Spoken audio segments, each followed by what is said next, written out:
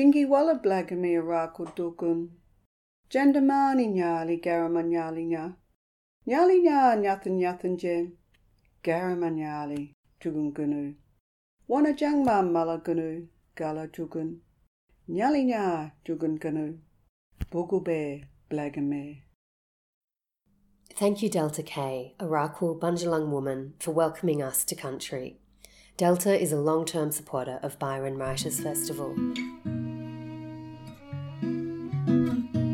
You're listening to Conversations from Byron, a podcast series featuring writers from the 2020 festival lineup. In this session, Emily Brugman talks with K.M. Cromink about her novel A Treacherous Country, which is available for purchase from the bookroom@byron.com. Hello and welcome to Conversations from Byron. I'm Emily Brugman and I'm delighted to be speaking today with debut author K.M. Cromink, whose novel A Treacherous Country won the 2020 Australian Vogels Literary Awards, one of Australia's most prestigious and lucrative awards for a writer under the age of 35. We would have been meeting today under the marquees at Byron Writers Festival in those beautiful green fields on a warm winter's day on the north coast, but unfortunately we can't be there in person, so our conversation is taking place remotely instead. I come to you from Mullumbimby and Kate from the Huon Valley in Tasmania. Kate and I actually met for the first time in May of this year when we were both shortlisted for the Vogel. Kate's excellent novel, A Treacherous Country, took out the award. Her book has been described as a cracking tale, warm and lively, wonderfully witty and fascinatingly odd. Today we're going to talk about that book. Welcome, Kate. Thank you, Emily. It's lovely to be here. Kate, what is your book about? It's about a young man called Gabriel Fox who is sent to what was then Van Diemen's Land. It's in 1842. And he has to find a woman who was transported there 30 years earlier. So he has this very clear goal, but when he gets there, he finds it really hard to focus on this goal.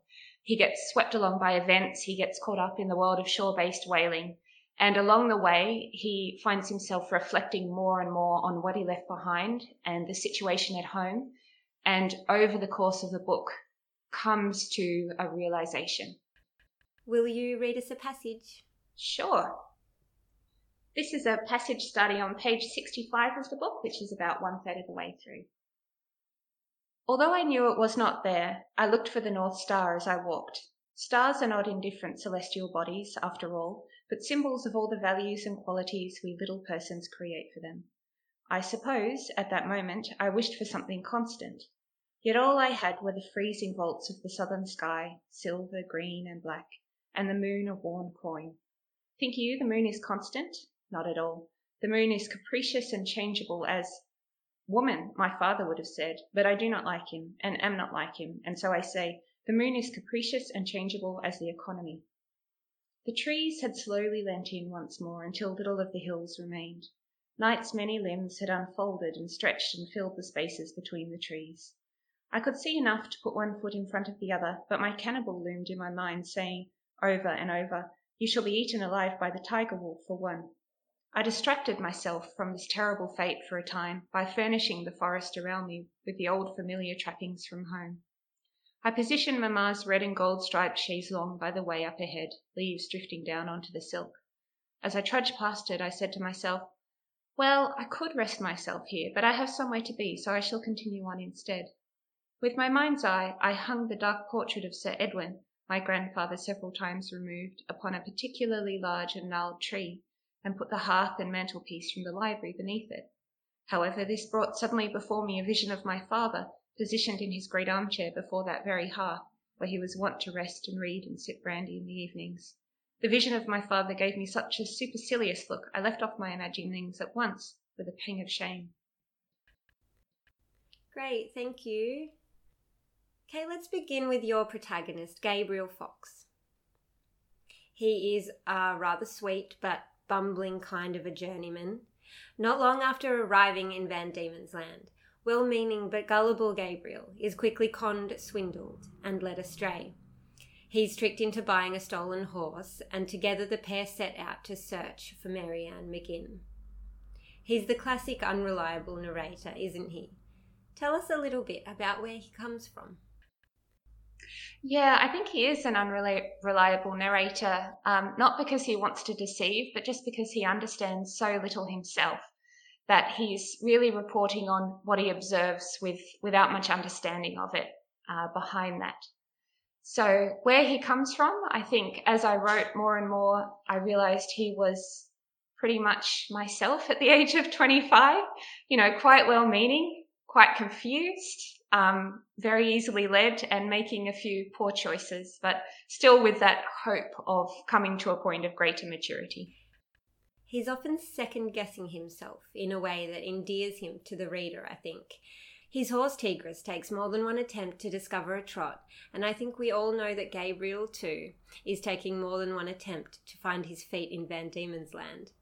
He's kind of kooky and a little bit insecure, and I think we can all relate to those parts of Gabriel's character. Did you mind those parts of yourself to write those parts of him?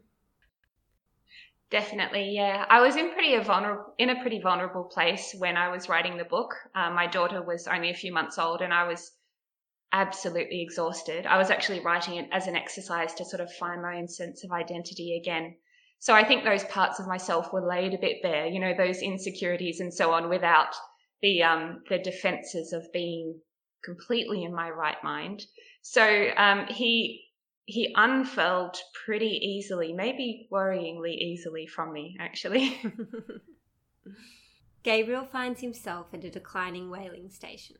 The whalers talk fondly of a time when they couldn't move for whale flesh, when they were swimming in black oil. But the whales seem to have disappeared. Where have the whales gone, and does this mirror the true history of whales in Tasmanian waters, Kate? Yes, it does. So the whaling industry, including the shore-based whaling industry, was a really, really booming trade in the early years of Van Diemen's Land. And of course, it was also a very destructive trade. So the whales were nearly hunted out by the time that I'm writing the book, which is the early 1840s. And I don't know if I'm telling myself a little fairy tale here, but I also like to think that maybe because they're such intelligent creatures, maybe they were also keeping themselves away.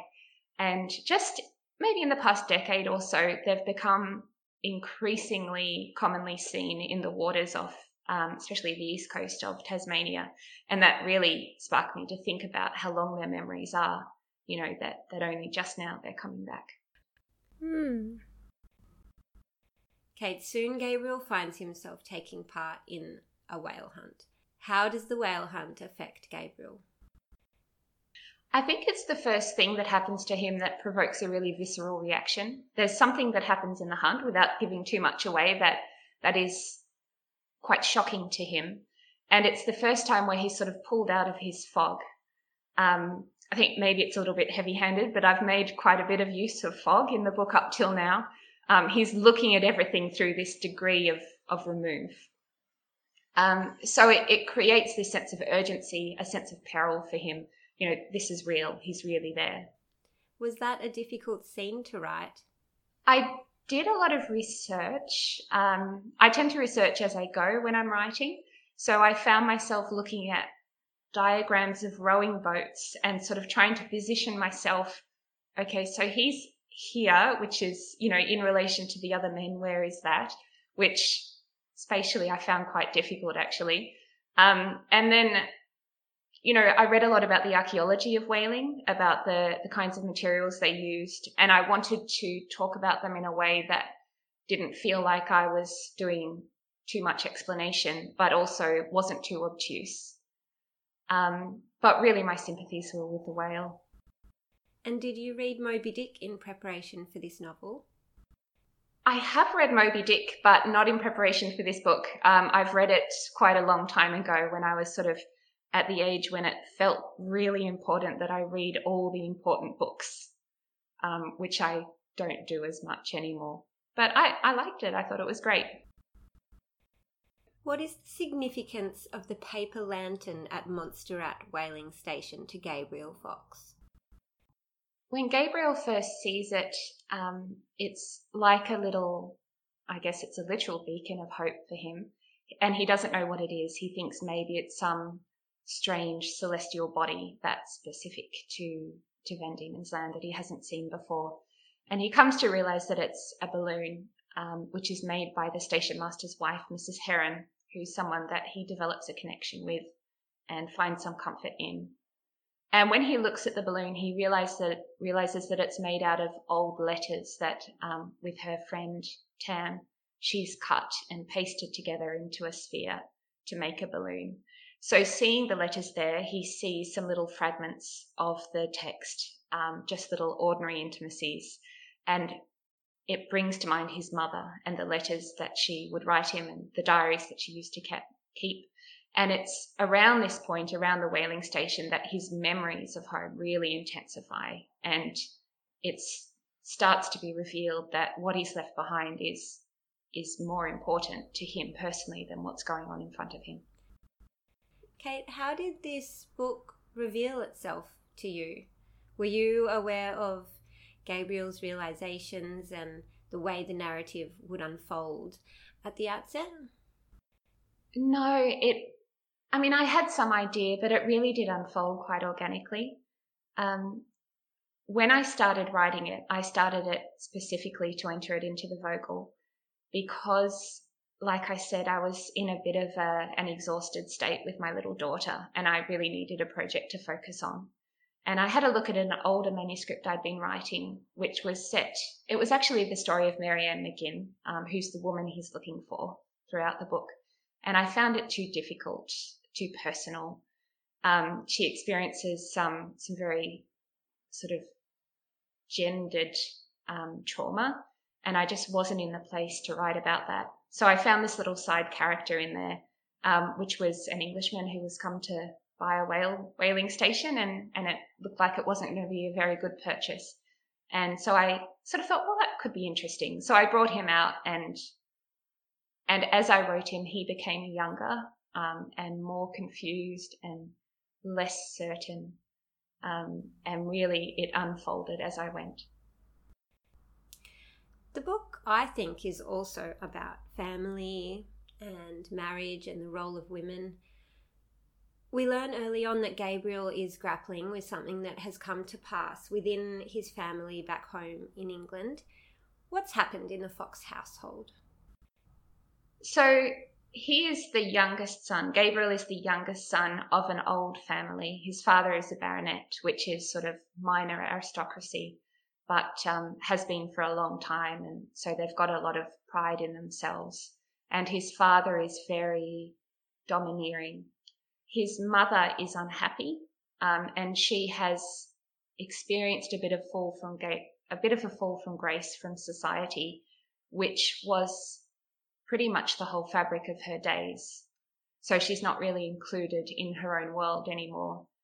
And she makes what Gabriel's father, her husband, considers a scene at Christmas dinner in front of some guests, where basically she just says that she's unhappy and that she doesn't like her husband, which all seems fair enough to me. But in response, he shuts her in the attic, which is engaging with a very familiar trope of the mad woman in the attic, seen most famously in Jane Eyre. But it was something that happened, and it was often seen as a kindness, because the alternative might be something much worse. It might be Bedlam, for example. So his father is able to perform this cruelty under the guise of doing the right thing. And Gabriel knows it's wrong, but also he's left. He's gone away. And Gabriel is quite keen on marrying this girl named Susanna, who is back in England. It's quite clear to the reader that she is not interested, but Gabriel is unable to see that or unwilling to see that. It's not until he speaks with some of the women from Van Diemen's Land that he comes to have some insight. What did you want to say about marriage in the novel, Kate? Yeah, it's an interesting one. And I think Gabriel, even though I think he's a good person, he is very much a product of his family and his position. And he tells himself these stories, so he has an idea of how it's all supposed to go. He's in love with this girl, so she should be in love with him, and they should get married and live happily ever after. I was actually inspired for this story by a book I have, which is called For Women. It was written in, I think, 1926, so quite a bit later than the book is set, but still very much closer to that society than our society now. And it's Tasmanian. It was written by a Tasmanian general practitioner, as the title suggests, for women. And it's very much a product of its time. There is some good in there. There is some quite frank sex education, but most of it, I think, is probably quite harmful. And one of the things that, or maybe not harmful, but very much engaging with the culture of the day. About marriage, one of the things he says is that a young woman has to be very careful in who she chooses, because she is surrendering her pride and her dignity to him. And it made me realize what a serious question that was. Will you marry me? Because it wasn't just as it is today, will you be my partner in life? It was, will you give me your body and all your money and all your prospects for the future and just trust blindly in me with no hope of getting out of it unless one of us dies? And I think Gabriel had to come to realize that he didn't have the right to insist. If Susanna said no, then she deserved to say no. It doesn't sound like a very good deal when you put it that way. But Kate, that has me thinking about those little gems that we might come across when we're writing or researching that make their way into the work. What other books influenced you in the writing of this novel? It was more articles, really. I was reading a lot of articles from places like JSTOR on aspects of history, culture, again, the archaeology of whaling. But I've always been an avid reader, so it's hard to pinpoint which specific books influenced me. But obviously classics like Jane Eyre, which is a really good book. And the contemporary authors that I admire are ones who have a bit of a sense of the strange and a bit of a sense of mystery about them. In her review of your book for the Australian Book Review, Nicole Aberdee describes your writing as precise and evocative. During Gabriel's journey, ringlets of fog like girls' hair were emerging from the trees and coiling down the banks. And during the whale hunt, Gabriel says, "The water bounced us like babes on mother's knee." Kate, Tasmania's landscape is a very distinctive one. How does your landscape inform your writing? I think it comes from a love of the landscape. One of the things I really love about Tassie is how diverse it is in a compact setting. So you can drive 4.5 hours from where I am now and be in the rainforest, or you can drive a couple of hours and be on white sand beaches. And I grew up mostly in the Huon Valley, which is very rural. We've got a mountain here called Sleeping Beauty, which is the profile of Sleeping Beauty, and sometimes she's covered in snow. In Hobart, Mount Wellington is just called the mountain, and often the mood of the mountain sort of dictates the mood of the city. There's snow on the mountain, or we can't see the mountain. And I also grew up partly on the West Coast, which is very, very wild, beaches that would suck you out to sea, dense rainforest and so on. Which Tasmanian writers do you love to read? I really like Bobby Arnott, who wrote Flames, and he's just recently released The Rain Heron, which I'm excited about. Erin Hortle's The Octopus and I. I love Heather Rose, Rowan Wilson as well. I think in all these books you can sense a real engagement with the natural landscape, like in your previous question. Just one question before we move away from the book and talk about a few other things. I was curious about the presence of Tasmania's First Nations people in your novel.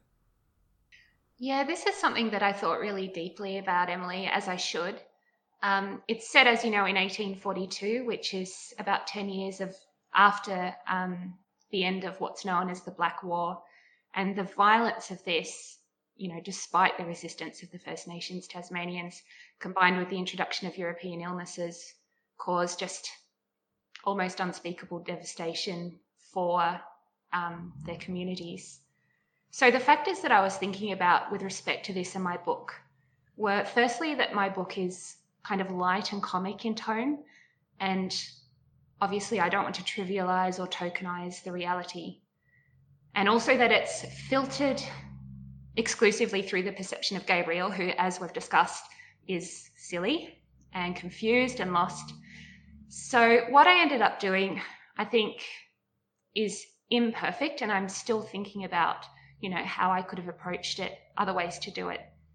But what I did was have other characters at several points through the novel allude to this reality, either directly to Gabriel or in his hearing. And he doesn't understand, he doesn't have the context, but my hope is that the readers will. Kate, congratulations on winning the Vogel Award. As part of the terms of the award, I understand that you have to keep your win and publishing deal confidential for several months leading up to the public announcement. Tell us, what was that like? Was that difficult? It was weird, Emily. It was so weird. This Sydney publisher wrote to me asking me to meet, and I told myself this little story about how I hadn't won.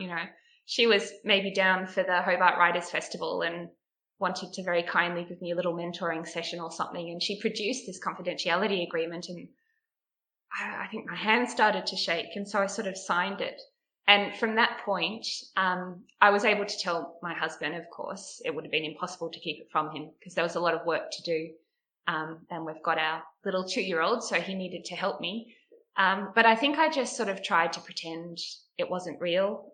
So I tried not to talk too much about my writing at all. No one does, but I really don't like lying, especially to people I care about. So I didn't ask anyone else for help looking after my daughter while I worked because I would have had to make something up. And I just tried to be as vague as possible whenever anyone asked me about what I was writing. And to also have to hold on to all of that excitement and not be able to share that with, your close friends and your loved ones must have been hard. Yeah. I think almost I spent all the excitement in that time, and now it's just a relief. Thank God I could talk about it. Yeah, gosh. The publishing process for the Vogel winners is fast-tracked. You almost doubled the word count in just a few months, I believe. I think that's what you told me. Yeah. Tell us about that experience. Yeah, it was pretty intense, as you can imagine. But it was also great, partly because I had all this backstory. So most of what I filled in was his reflections of what was going on back home. And I just hadn't had time to get it in there. So this really gave me the liberty to fully expand the book. Because I think without that, Gabriel's motivations would have been hard to gauge, I think. Who is this guy and why doesn't he care about what's going on in front of him? Absolutely. And, some of that backstory becomes kind of the heart of the book in a way.